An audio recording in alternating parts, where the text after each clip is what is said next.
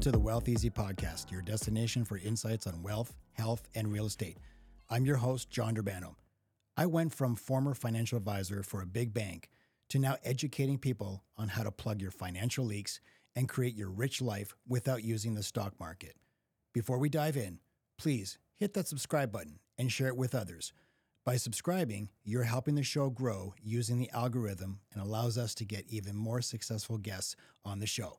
Now let's begin creating your rich life. Welcome back, everybody, to the Wealth Easy Show, where we talk all things wealth, health, and real estate. Today, my guest, he's had a 34-year career in the mortgage industry where he has personally facilitated over $1.5 billion in residential mortgages. He is the owner and broker of Rock Capital, a franchise of the Mortgage Center, where he has built his agency to over 100 agents, doing $700 million of revenue in 2022, ranking him the fourth largest in Canada. He is a friend of mine and a mortgage broker, Dwight Trafford. Dwight, welcome to the show. Hi, John. Thanks for having me. Great. So, what's been going on in the in your world, in the industry? What have you seen in 2023? Because I know I work with you in the mortgage industry, and I've seen it's my mortgage business has dropped about 80%. What have you seen in the industry in 2023? Well, the entire industry is down, depending on who you listen to, is 20 to 40%, and I think that's right across the board. But you're down from a couple of years that were just crazy years, 2021 and 22. So you can't really compare that to what's going on right now. I think the best comparison would be more like 2019. But it is a completely different market, and obviously real estate sales are down. But again, down from what? I mean, everybody was buying, everybody was selling in the last 2 years. So I think we're in a normal market. Obviously, rates are higher, but again, they're not crazy high. But the rates are higher, and when you're used to 1%, 5.5% is a little hard to swallow. So that slowed everything down, and I think there's a little bit of apprehension because of the media. Our price is going to drop further, and our rate's going to go up higher. So there's a little apprehension there mostly because of the media, but I don't think it's real. I think next year is going to be a good year. I think people that need to buy will buy. People that need to sell will sell, and Canadians adjust pretty quickly to what interest rates are today. If you tell them you've got 5.5, they say, "Okay, that's great." Whereas a year ago, they would have looked at you like you had three heads. But right now, 5.5 is not too bad. I can live with 6 even. Although renewals are going to be a problem for some people. We're gonna definitely touch on that. Take us back to 1989 when you guys started in the business. What got you into the mortgage industry and why? Well, I mean, the mortgage industry, being a mortgage agent, which I was at the time, is really just a sales position, similar to real estate or life insurance or selling cars. And I've always been in sales and in some form or another, had my own business for a while. And so this was just another sales job. And I had my neighbor was a mortgage facilitator for Montreal Trust, long gone, but so was he, unfortunately, whatever. But it was just another sales. I had just sold a business and was looking for another opportunity, and he got me interested, so I signed up. Okay, never looked back. 34 years later. Never looked back. It's been a pretty good ride. In 1992, you joined forces with the Mortgage Center.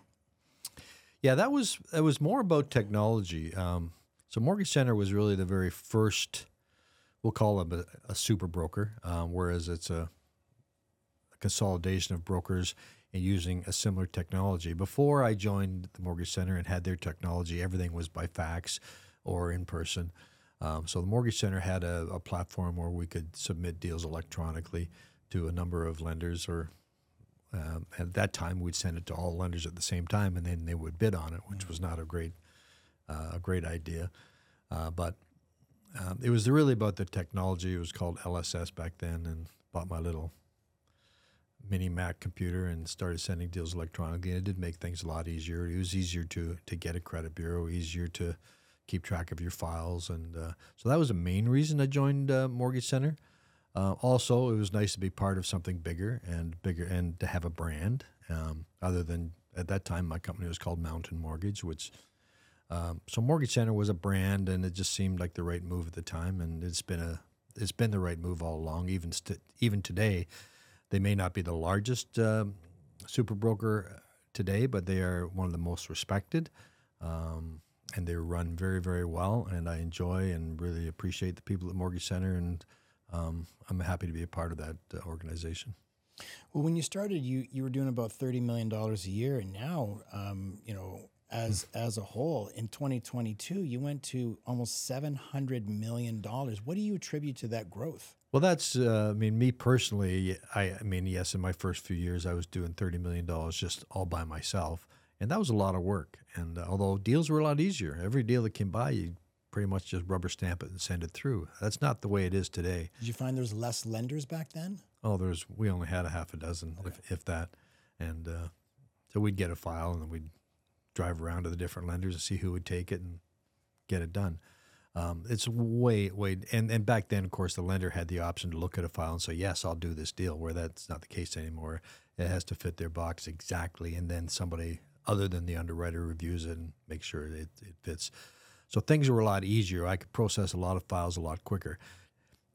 Today, every file is a lot of work. So I don't do 30 million anymore myself. But as far as the company doing 700 million, yes, we've added agents, and I've added staff and support staff to. As you know, you're one of my agents. You get support from my team, and I have a wonderful team. Yeah, I have a wonderful team, and they're very supportive. You never feel like you're bothering them when you need help with a file, and with all the activities that we do with the team, the Zoom calls and our conferences and our social outings and activities.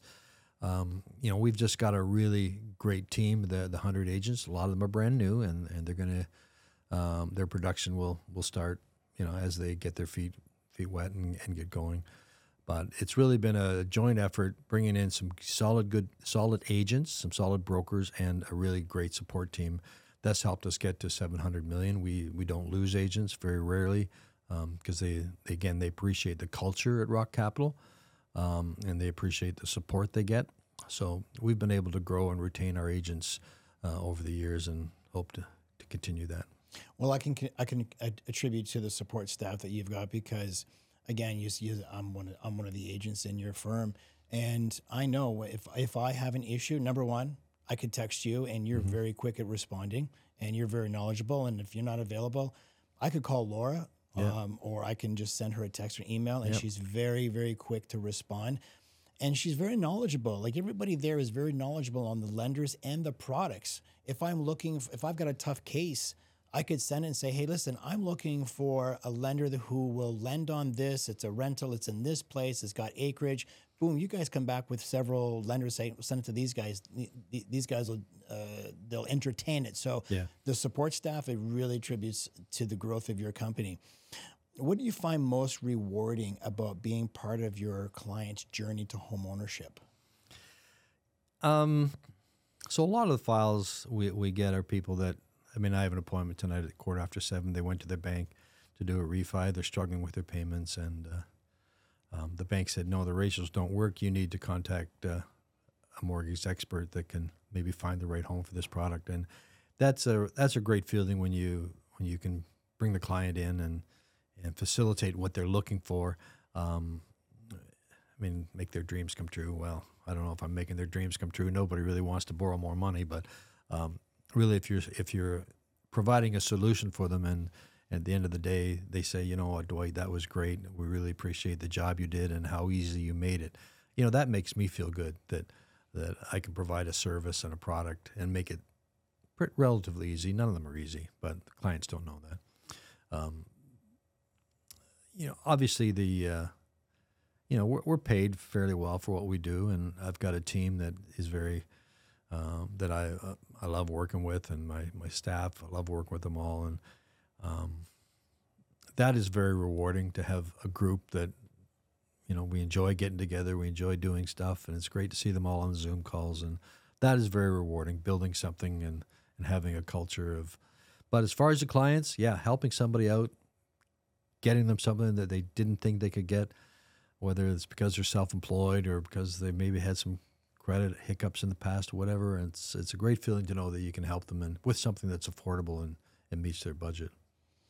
No, that's great. I find the same thing when people come to me and saying, "Hey, listen, I went to my bank and I don't qualify." I said, "Well, let's take a look at why don't you qualify, and let's take a look at some of the lenders because you have access contracts with 25, 30 lenders, A's More. and B's. Yeah. That listen, when a client just walks into their own bank, they're dealing with one person. When they come to us, they have access to 30, 40 different lenders, Yeah. and we can analyze the deal and figure out the right place to take it to."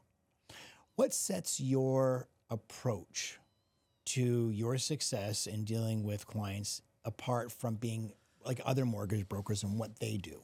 Well, I can speak with, as far as my existing clients, I mean, a lot of my business is repeat business. And for whatever reason, they seem to trust me, right? Something about my demeanor maybe, or about how I talk about what we're doing or whatever, they feel comfortable, and they feel that, let's ask Dwight, see what he thinks. And so I think a lot of my success is probably to do with the ability I've had to calm people down and, just, okay, this isn't as bad as it looks, and I think we've got a solution here or an answer. So they're happy to come back to me time after time. Realtors refer me business too, and it's just kind of the same with them. They know they're going to get the straight goods. If the deal can be done, I'll tell them this can be done. It's going to take a little time, and it may not be at the interest rate that they were hoping for, but I'll get them something that's affordable and put it together. So I think over the years, that's the one thing I've noticed is customers come back because, again, for whatever reason, they have found that I'm going to tell them the truth. I'm going to be honest with them and do my very best to put something together that they can live with. Well, I know a couple of things about you that you do that other people don't do. You're really good on handwritten notes. Yeah, handwritten notes are important. And every year, birthday cards, you do birthday cards and Christmas cards. A lot of people don't do that. And then, some people think, oh, this guy just got me a mortgage, but then their birthday comes around. It's like, I just got a birthday card from Dwight. Or I got a handwritten note because, you got us on to Buffini. Right. And Buffini is really big on doing handwritten notes and sending the emails and just making a phone call, calling up a client saying, hey, just want to touch base. How are things going? And whatever you guys touched on, send them a handwritten note. I know you're really big on that, and you got me on that. So, and I know that's been a big part of my success too, is people really appreciate it. I've gotten emails from, hey, John, I just got your note. Thanks so much for reaching out. People like to hear from you, whether it's a handwritten note or a phone call or getting a birthday card. You're right. I don't know. I mean, how many birthday cards most people get today? They might get one or two maybe. And how much time does it really take? Not that much. And yeah, the Buffini is so the Buffini is also he's a coach. His organization is a coaching organization, but it's also a database management tool, and that's what I use. So bringing up on a Monday morning, I go in and bring up all the birthdays for the following week and write them a card, and it's not a big deal. But those are people things like that it. set you apart. Maybe. Yeah. So why should someone deal with a mortgage broker and not just walk into the bank? Because a lot of people think, hey, I've got X amount of dollars with my bank. Mm-hmm. I should be able to get a great rate, or they're going to take care of me. What's the difference of dealing with a bank versus a mortgage broker? When I started in '89, mortgage brokers had 5% of the market, maybe less than 5% of the market. Today, it's over 50% and growing. And if you look at first-time buyers, it's even higher than that. I think it's up to 60% of first-time buyers are actually using mortgage brokers. So, and it's a combination of reasons. So, first of all, there's a relationship there. A mortgage broker is probably going to be more involved, or should be more involved in your life and in providing you the best product than a bank. A bank only can offer what that bank can offer, and maybe it's what they need, and maybe it isn't. Mortgage brokers can offer them products from, as you said, 30 or 40 or 50 or more banks and lenders. So there's that. I think mortgage brokers, I mean, it is our specialty. That's all we do. Whereas a bank, you walk into the person at the bank, and that particular day they may have been dealing with setting up savings accounts or opening up credit cards or open up business accounts or whatever, and then you're coming in for a mortgage. And do they know everything about the mortgage and the whole mortgage process? Do they know that, do they look closely at your T1 generals, your tax returns to see if you actually do qualify? Do they ask all the questions that, maybe we ask because this is all that we do? So really the process, the product, the delivery, everything about it, we should be better at it than the bank because that is all that we do. And customers know that. And people that have used a mortgage broker in the past, when they're talking to one of their friends, they're about to buy a house and they're thinking, well, I'm just going to go to my bank. And they say, well, no, we used a mortgage broker. So, the word travels, people, the message gets out there that the process with a mortgage broker was pretty good. It was pretty slick, and they got us a great rate. They got us a better rate than my bank was offering. I'm not saying a bank can't undercut me. They can if they want to. Mm-hmm. I'm not saying a bank won't give them the product that they need because they might. They might be able to. But at the end of the day, a mortgage broker is going to try to develop a relationship with that client and really try to understand what it is that that client wants and needs and explain it to them properly, spend the time with them. And again, we're following the whole process, not just from arranging the mortgage and getting all the documents signed, but we're also dealing with the appraiser. We're also dealing with the lawyer. And we're involved through the whole process. And, when a client goes through that and then they're talking to their neighbor, they're going to tell them that, you might be better off dealing with a mortgage broker. You touched on something. You said what a client wants and what they need. And I think that most bank employees, they're not familiar with all of the products that are going to actually suit that client. And they could actually put them in something that's going to cause them harm.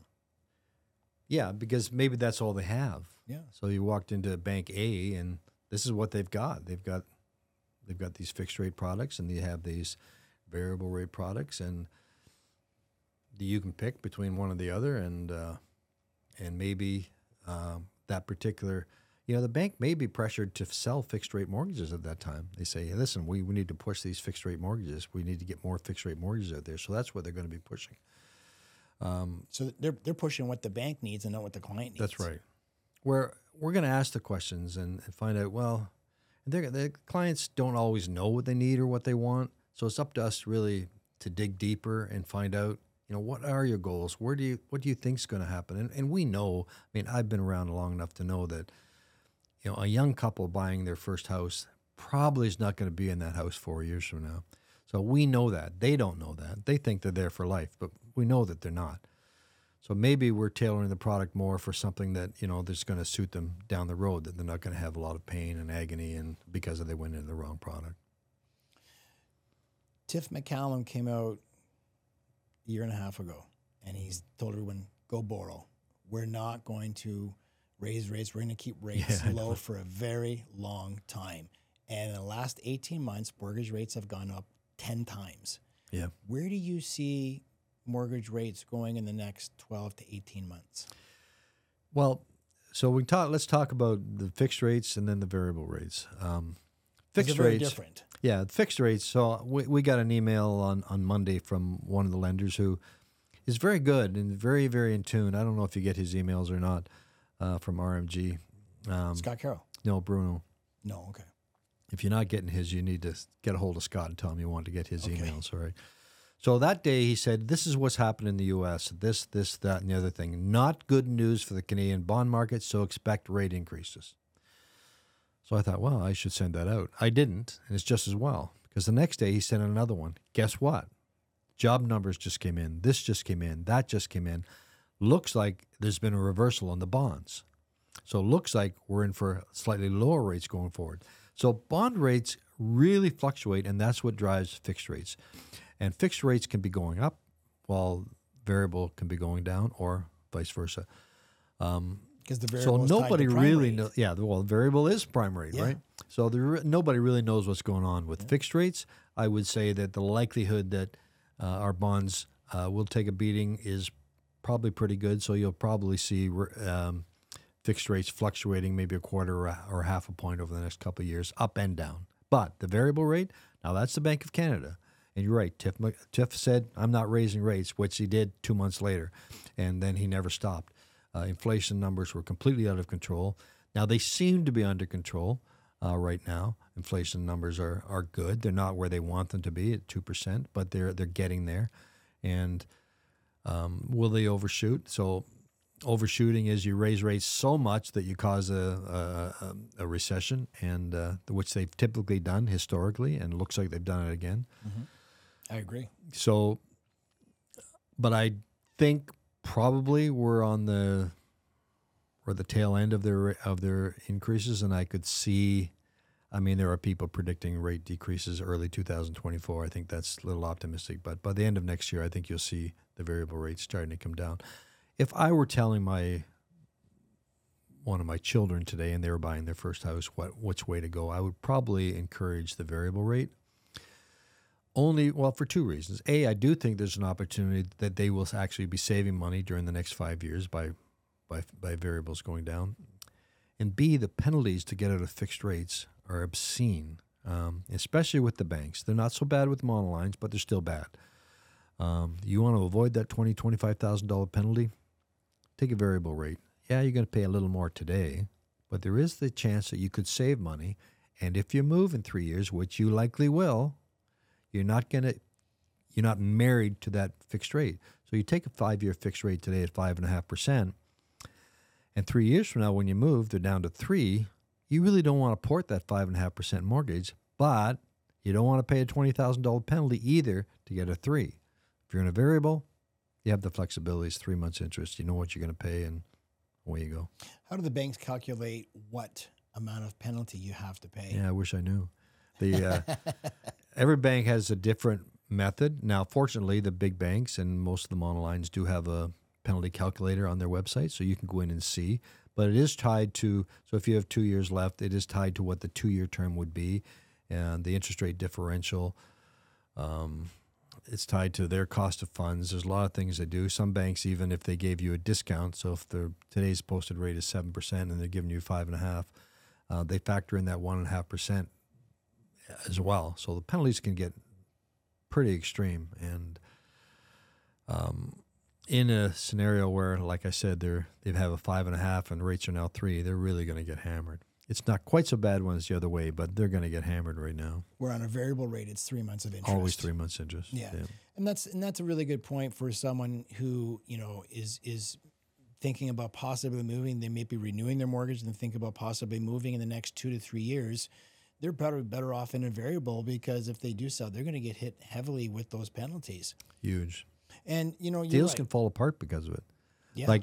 So we've got an environment where maybe people have slightly overpaid in the last couple of years. So just use real numbers. They paid $1.5 million for a property 2 years ago. This really was only worth 1.2. Now they sell the house 3 years from now, and the mortgage, because they paid 1.5, their mortgage is 1.3, and they sell the house and they only have $50,000 or $60,000, $70,000 coming out of that for their down payment, and 30 of it goes to penalties. There goes their down payment. Yeah. They could be in a real tricky financial situation. And it happens, and it has happened. Well, my last guest, we were talking real estate, and he was saying, you may have bought in a home for $2.1 million in 2021, and today it's 1.7. So if you were putting 20% down, you're carrying a mortgage of 1.6. Now that home is 1.7. Right. You think you have $100,000 of equity, but take away your penalty and your real estate fees. And you may be walking away with 20, 30 grand at best. Or nothing. And you have no money to go put down on another piece of property. So you really have to work with someone like yourself who really understands the product and the client need to make sure that they're getting the right product. Because it's not all about rate. It's not always about the rate. It's about the product. People... It's important you explain the options. At the end of the day, if they still take a fixed rate, well, they took a fixed rate. But really explaining this is why, and these are your options, and this is what I think, and it may only be my opinion, but these are the facts. The penalties are huge, and they're not in a variable. It's my opinion that you'll save money down the road, but I can't guarantee that. But if you sell And if rates drop and you don't want to stay in that high rate mortgage, you're going to get hammered. So you decide what you want to do. The guy that paid, like you said, that $2.1 million for that property that's worth 1.7, that property was never worth more than 1.7. They got caught up in a frenzy and they paid 2.1 because they thought, if I don't buy this house, I'll never be able to buy a house. And it was probably a bad decision. Yeah. Well, they get caught up in the whole multiple listing and multiple offers. Multiple offers, and they want to win, and they end up paying $300,000-$400,000 over the value of the home, and now they get caught. So yeah, you're true. Let's talk about what's going to happen in the next 3 to 4 years. I mean, we're talking 2026. There's $1 trillion of mortgages that's going to be renewed. Is about 2.2 million mortgages. And people bought in 2021, and now they're going to get hit with some up to 50% higher rates. Well, a couple of things are happening. So yes, you're right. I mean, that's actually starting next year. A lot of those low rates are starting to renew next year, and so the next 3 years, a lot of them are coming due. But remember, people also get raises, and the Bank of Canada and the banks in Canada with our lending guidelines, we had that stress test, and I'm glad we did. Nobody liked it at the time. So that stress test will help a little. So we've got that 2% buffer, right, that they could afford based on that 2% buffer. Then you would hope over the next 3 or 4 years they'll also get raises. If they only get 0.5% per year over the next few years, they should be in a little better shape when it comes time for renewal. People will have to tighten their belts. There's no question. People can't just run out and spend like they were spending. They may have to settle for, a little cheaper car, or maybe because even getting car loans was way too easy, and people were not buying Hondas; they were buying BMWs, right? And so they bought a $2.1 million home. They also leased 2 BMWs. Yeah, they might have to let one of those BMWs go if they want to keep affording their house. But it's time to come back to reality and to what really they can afford. And Canadians find a way. Our arrears in Canada have always been a joke, like historically ridiculously low. So I don't see that changing.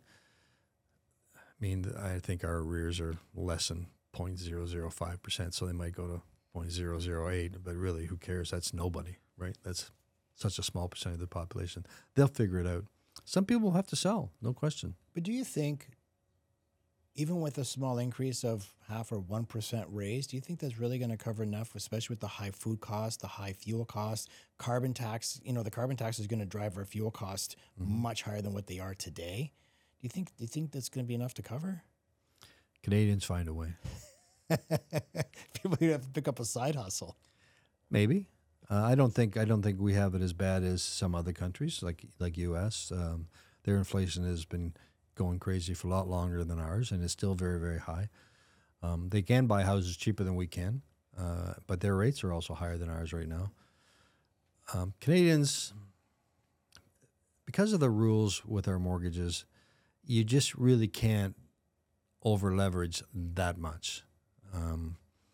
Just too many rules. The Finance Canada's policy changed probably about 10 years ago. It started to change to their position was, we do not want to be lending money to people who cannot not only afford it, but prove that they can afford it. Now, a self-employed person, that's a different animal. You're writing down your income, but there's income there. Even though you've written it down to avoid income tax, the income is still there. And so Finance Canada put in a lot of these rules, and CMHC was on board, and all the insurers got on board to make sure that people were not buying something that they can't not only afford, but prove that they can afford. They have to show it on paper that, yes, I can afford this house. So I think that's a lot of the reason why our arrears are low and will stay low. You're right. Things cost a lot more today. Everything costs more. Food costs more. Gas costs more. All that stuff. So you don't eat out quite so much, and you don't drive quite so far, and you maybe stay home with you a little more often, and they'll figure it out. Banks are forecasting high default rates. Yeah, high. Compared to what? Previous years? Yeah, so what? It's still almost nothing. Like a high default rate might be 0.007%. To them, that's a high default rate. Even some insolvency trustees are saying that they're seeing a spike in insolvency and bankruptcies. That's true, but again, that's not altogether to do with mortgages or interest rates or loans. I do think people borrowed too much. I think people were they were going on that ride through COVID where there was lots of income coming in and they were getting all the help from government, so they were spending money they probably shouldn't have, and now it's a reality check. They have to spend less, and they have to watch the money a little bit more, and they maybe have to put some money aside for a rainy day, and they can't just live week to week. Again, I do think Canadians will figure it out. You mentioned business owners and how they get to write down their income and they get to, take off a lot of expenses. A lot of my listeners are business owners. Mm-hmm. What type of products are available for a business owner? Because, they're not going to be walking into a bank with, a T4 that's showing salary. A lot of them, they earn big money, but, again, a lot of them don't want to pay tax and they try to write it down. So what options are available for them?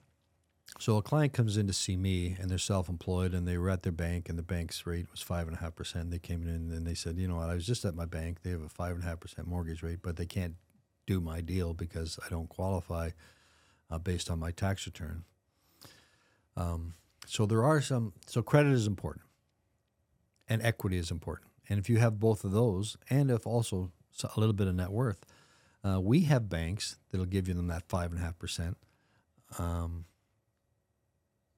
They have really good credit, a bit of equity, and a bit of assets. Even though the numbers don't work, they will go much higher on their ratios for that particular customer. But then you have the customer who doesn't have a big net worth, and maybe their credit's a little soft, but they're self-employed. They've been self-employed for a couple of years, and they have a reasonable down payment. Well, they may not get 5.5%. They might get 6.5%, or maybe even 7%. But there's products out there. But again, they're not going to buy with 10% down. That's all. They're going to need a little bit. 20%.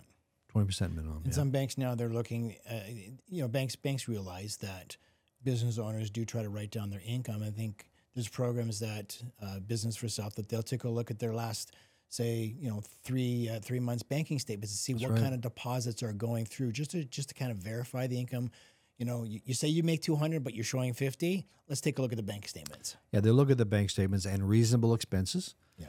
So if you have a business where you're putting $500,000 a year through your company, and your legitimate business expenses are maybe about $300,000, and that's inventory, staff, fuel costs, or whatever, maybe rent for your commercial building, and that's around $300,000. Well, there's $200,000 left over there, but even though your accountant saying you make 20, these lenders can use that 200 and bring the ratios in line because that's reasonable. I mean, the money's there, and the cash flow is there. Cash flow, as long as there's cash flow, there's ways to make payments, and they see that and understand that. But again, they're going to need a little more down payment, the 20% or more. Canada is committed to bringing 500,000 new immigrants to Canada each year. What type of programs are available for someone new to Canada? So the New to Canada program is designed.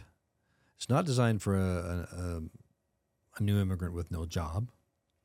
It's not designed for a new immigrant with a disastrous credit history, but a new immigrant coming to Canada that has secured a job, but that has not had the chance to establish credit. So that's what the New to Canada program is more geared to. They just have not had a chance to establish what we would call a credit rating that most banks are going to be looking for, minimum requirements for credit ratings. So that hasn't been established. So they'll look at their cell phone bills, they'll look at their rent payments, they'll look at their utility payments to say, okay, this person does pay their bills, they just haven't established credit. So that's the main reason for the New to Canada program. Now, there's also other programs for high net worth people coming in. So they're coming in with a lot of cash, and they put it in the bank, and they want to put some of it down. So there's programs for those people as well. Then there's also programs for professionals. So new immigrants coming to Canada, they may be a doctor, maybe a lawyer, whatever. But so the banks will now look at their potential income. They know what they're going to earn. Now they have no history. They don't have a 2-year track record, but they know what a salary of a good doctor or lawyer is. So they'll base it on that. That's a good point. A lot of new first-time home buyers, people entering into the real estate world, what can someone expect, or what sort of aspects can someone expect to get going through the whole mortgage process? What should they be prepared to do? Someone who's never had a mortgage before. Well, they need to have their ducks in a row. They need to have their documents. They need to file their income taxes. What documents would those be? So typically, if somebody's employed, we're going to need a letter of employment, last year's T4, and a current pay stub. They're going to need to be able to prove their down payment and the source of it, where it's been, how it got there. And that's, the down payment is just as important as the income. If you can't prove where you got your down payment, then you're going to have a problem. So really, and credit rating is very, very important. So if your credit's soft and you know it's soft, you've been missing payments, you might be a year or two away. So start getting those in a row. But when you walk into my office, I'd really like to see, other than photo ID, obviously, I'd really like to see your pay stub, your T4, a letter from your employer, and maybe 6 months bank statement showing you've accumulated the money for your down payment. If the down payment's coming from dad, that's fine. We'll need to see a letter from dad saying that they're giving him the money. But those are the main ingredients that I don't want to see when they're coming in. Someone's come in, they've got the down payment, they've got sufficient income, provable income, but their credit's bad. Yeah, that's a problem. So that person's going to need a bigger down payment again. There's products available for them, but they're going to need a minimum of 20% down, maybe even more, depending on how bad their credit is. If they are in or not, if they're in a consumer proposal currently, then they have to get out. If they have been bankrupt in the past, we would like to see 2 years. The less time between their discharge and when they're buying, the higher the interest rate. What can someone do to fix their credit? Pay their bills. Pay their bills on time. One of the things that really affect your credit negatively, high balances on all of your accounts. So if you have 4 credit cards and they're all maxed out, your credit's going to be in the tank. So you want to pay down those balances to at least 50%, well in advance of showing up at my office.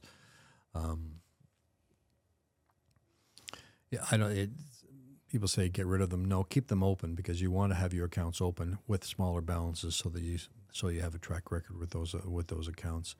If you have collections, minor collections, maybe you didn't return your box or Rogers in time and they've gone after you and put a collection, pay the collection and keep the paperwork so that we can show that it's paid. All those things negatively impact your credit. And everything has to be paid on time. Minimum payment, even if it's $10, make the minimum payment $10. And if you're not, because you're going to get, today, with all of your credit cards or most of your credit cards, you're going to get an email the day after or a text the day after your payment was due saying your payment was due. So there's no excuse for not staying on top of those minimum payments. Well, you've taught this in your training. One of the C's of credit is character, and banks don't like to see if you're late. They don't want to be paid late, no. And it's all part of your character. It is, yeah. I'll give you a personal story of a client that I'm working with right now. Makes excellent money, above and beyond what he would even qualify. His ratios are very low. 2 months ago, he had a score in the mid 700s. I pull his credit, he's in the mid 600s. I said, okay, well, what's going on here? So I took a look at his credit report. Not one late payment. There's no derogatories, nothing on it. However, I did notice he's 95% utilization. All his credit cards are maxed out. And I said, what's going on here? He says, I've been traveling and I haven't submitted an expense yet. And I haven't paid these off. I said, well, this has brought your score down almost 90%, like 90 this points. Would be a good time to pay those down. This is a good time to pay this thing off. He goes, it's just bad timing that, you had a score in the mid 700s. And now, because you're below 680, I've got to give you a higher rate. So he said, what can I do? I said, pay them off immediately. It's going to take about 30 days for the banks to report to Equifax. However, if you call Equifax, show proof that you paid them all off, they may work with you and they may reflect your score. I said, however, but my advice to anybody out there who's looking to get a mortgage, take a look at your utilization. If you are more than 60, 70%, get it down to 35% on all of your stuff before someone pulls your credit score, because it's definitely going to affect it. And you can't always count on what you get from Credit Karma or some of those other online. No. They have their own scoring system. They don't use the same scoring system we do. When we run a credit check, we get 4 different scores, and none of them are the ones that Credit Karma uses.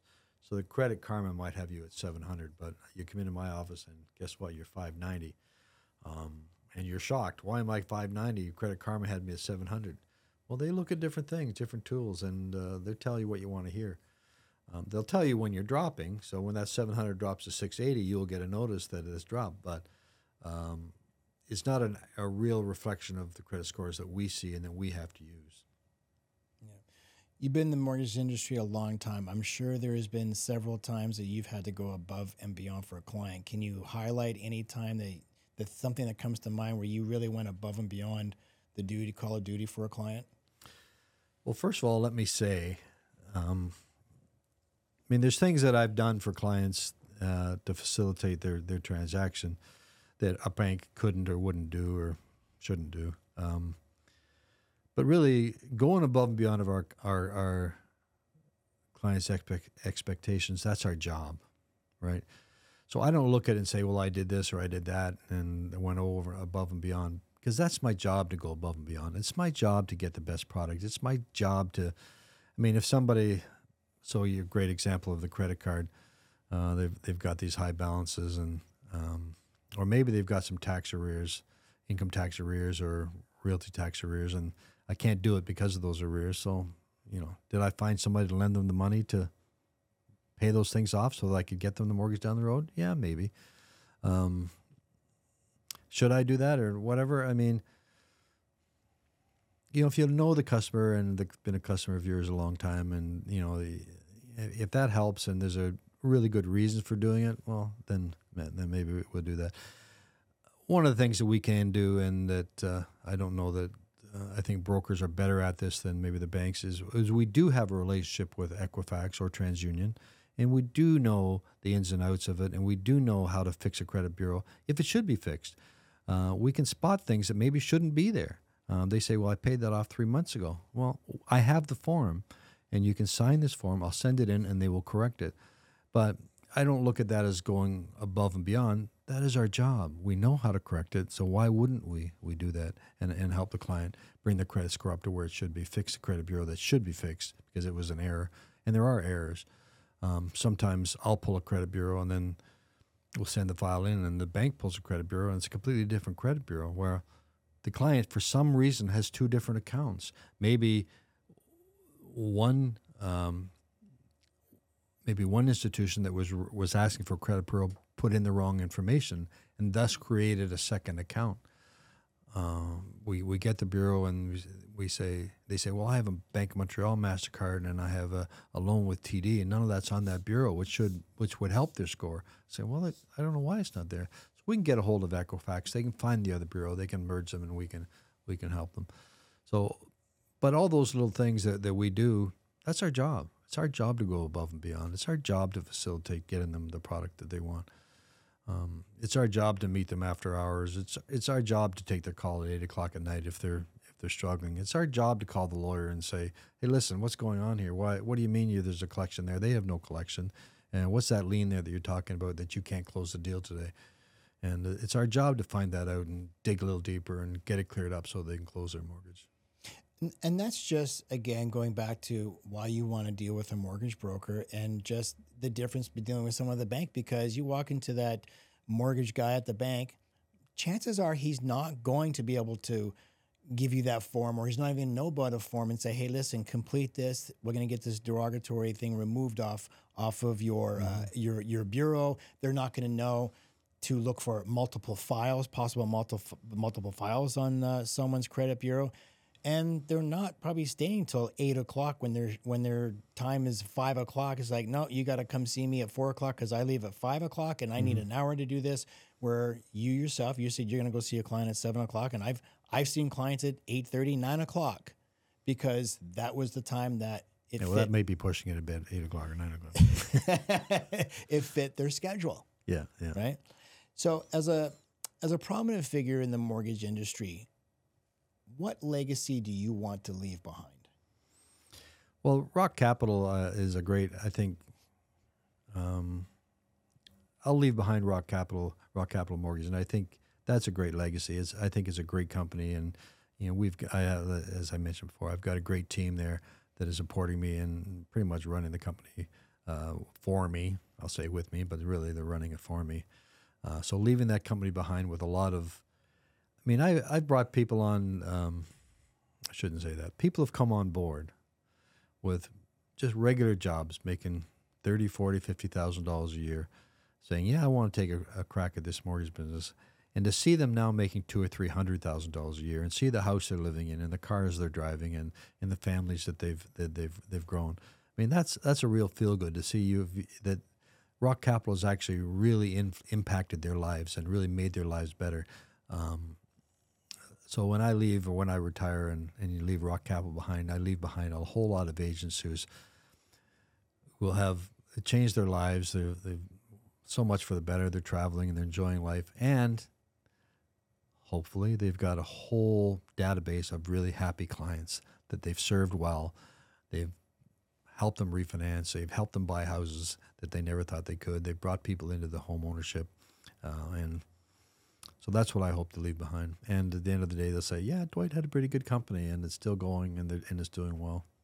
Well, you definitely have a great company. I've been with you since 2011, and the one thing I can say is you're top notch with the training. You're every week you're on top of training. Yeah, you need to come on more.